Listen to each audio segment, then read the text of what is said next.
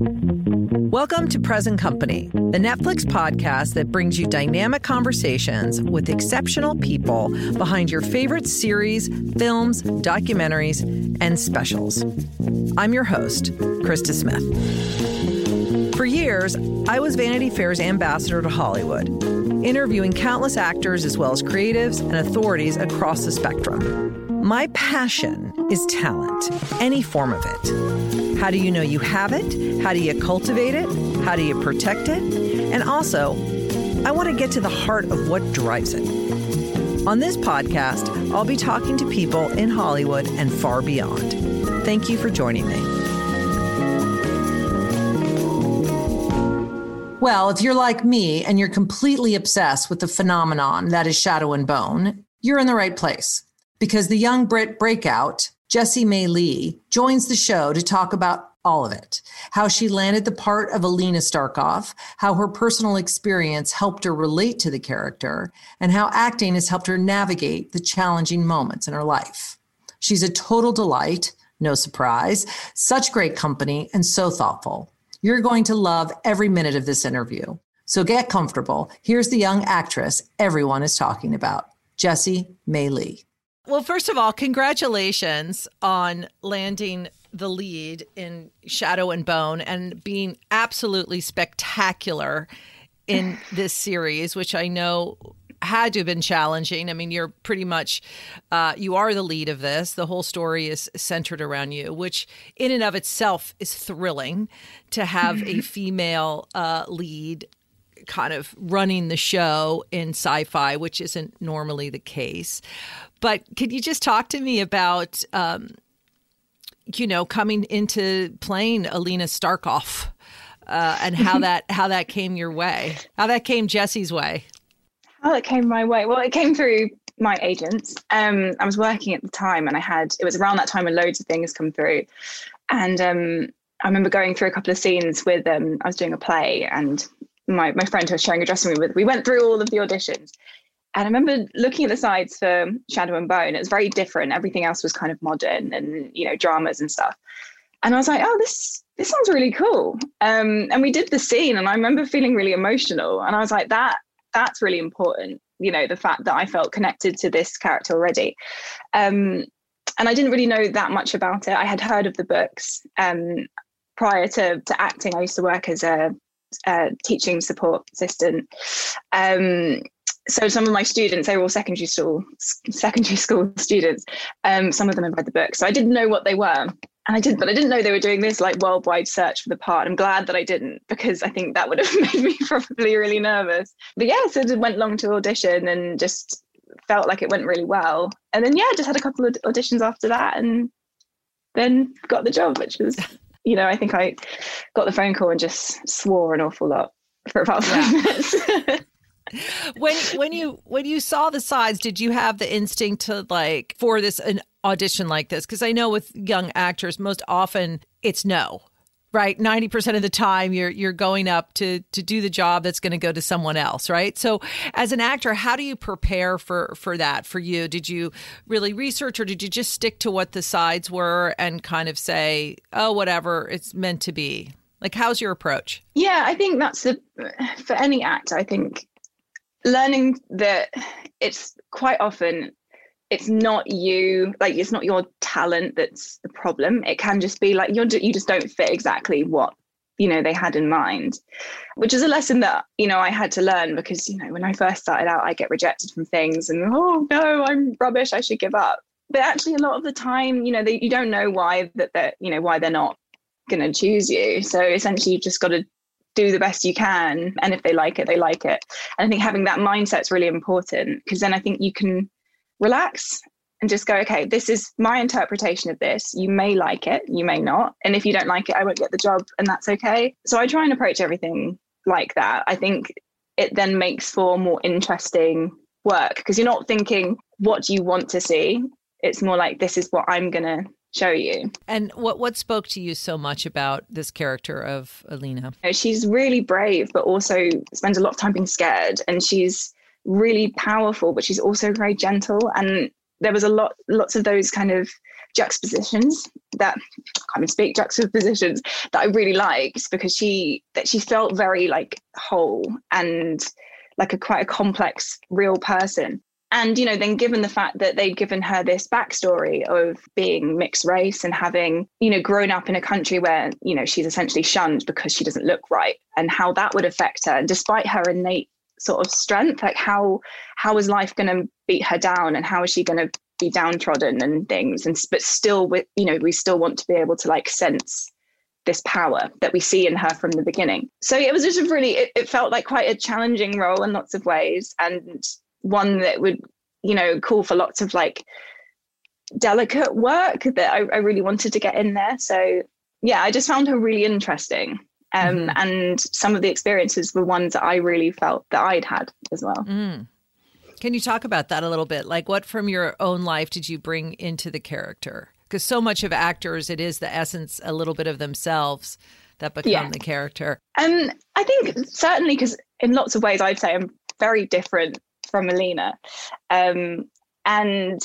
But then there are so many similarities. Like, you know, the whole thing with her having grown up and not really felt like she belonged. Like, I totally went through that, especially when I was younger, because, you know, I grew up in a predominantly white area, predominantly white school. And I was very much always, you know, like my Chinese friend, Jessie, and which was great. And I lapped that up, and I really, you know, played up to it. And I used to give it all the like badly pronounced Cantonese to impress everyone and all that kind of thing.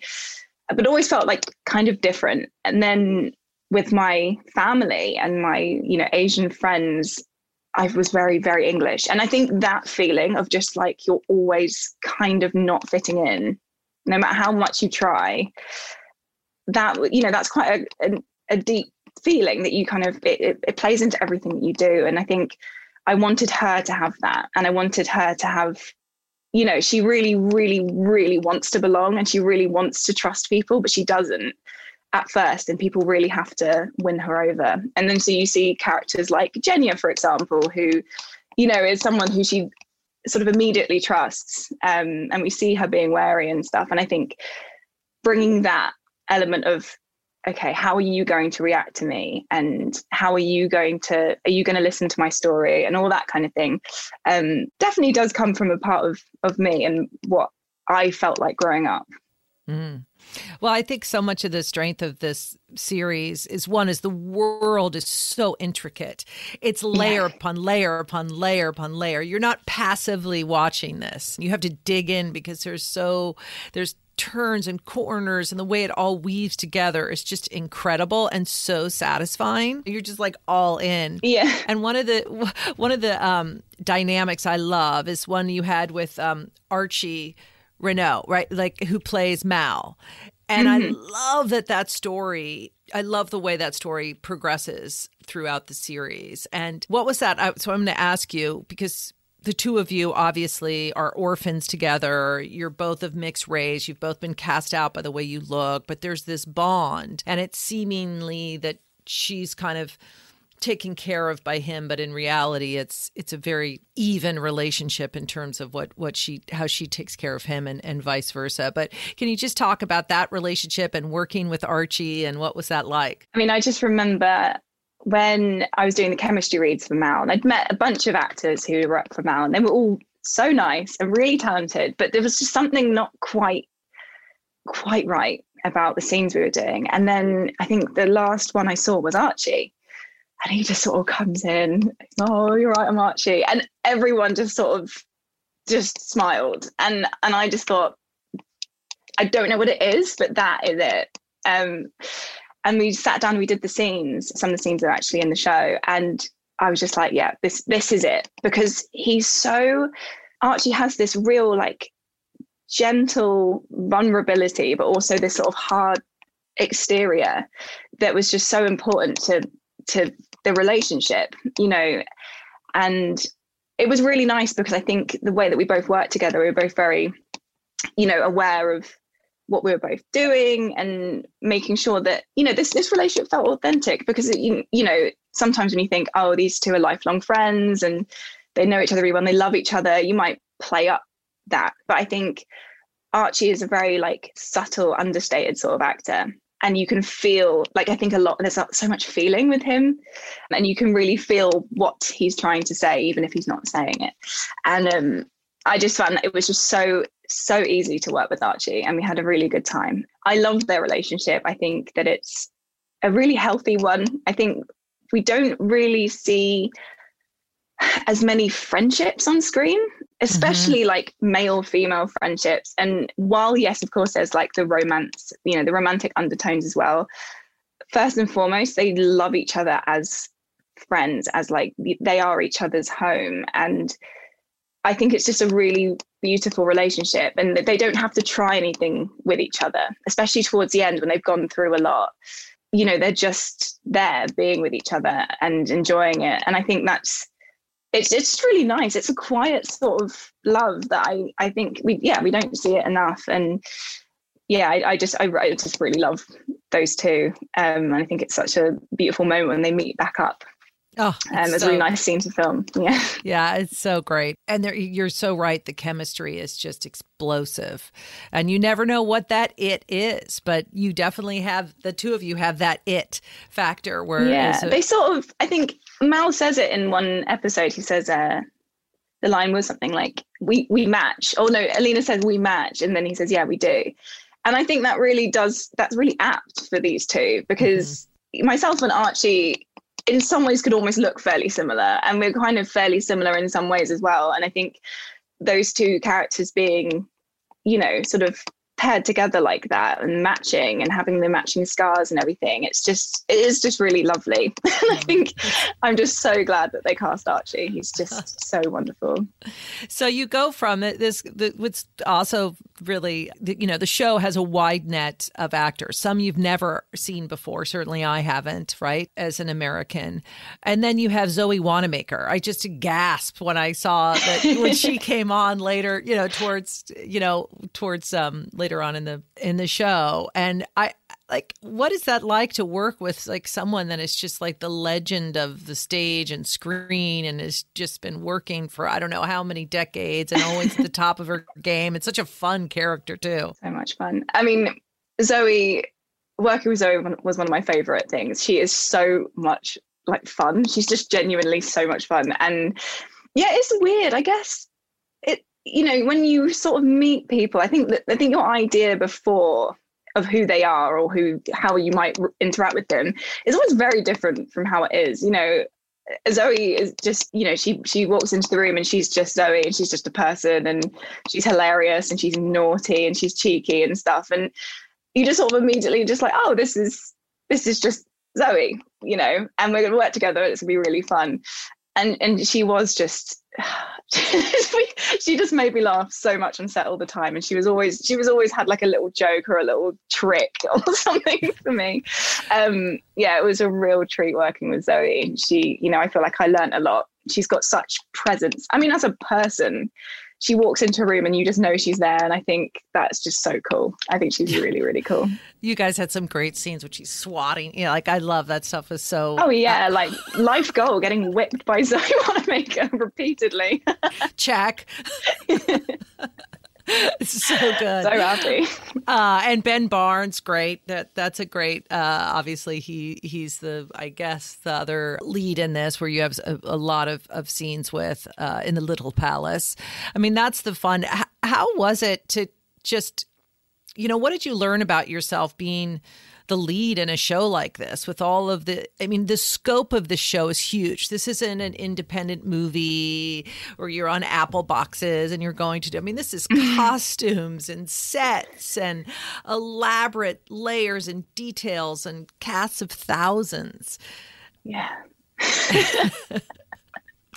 And wardrobe changes, and no wardrobe changes for a long time. And I love the word czar punk, because it is, the author Lee Barduga talked about how it was inspired by, Russia in the 1800s and that look and the costumes. And obviously the names have a very Russian sounding, feeling to them and all of that. But for you as Jessie, what was that like?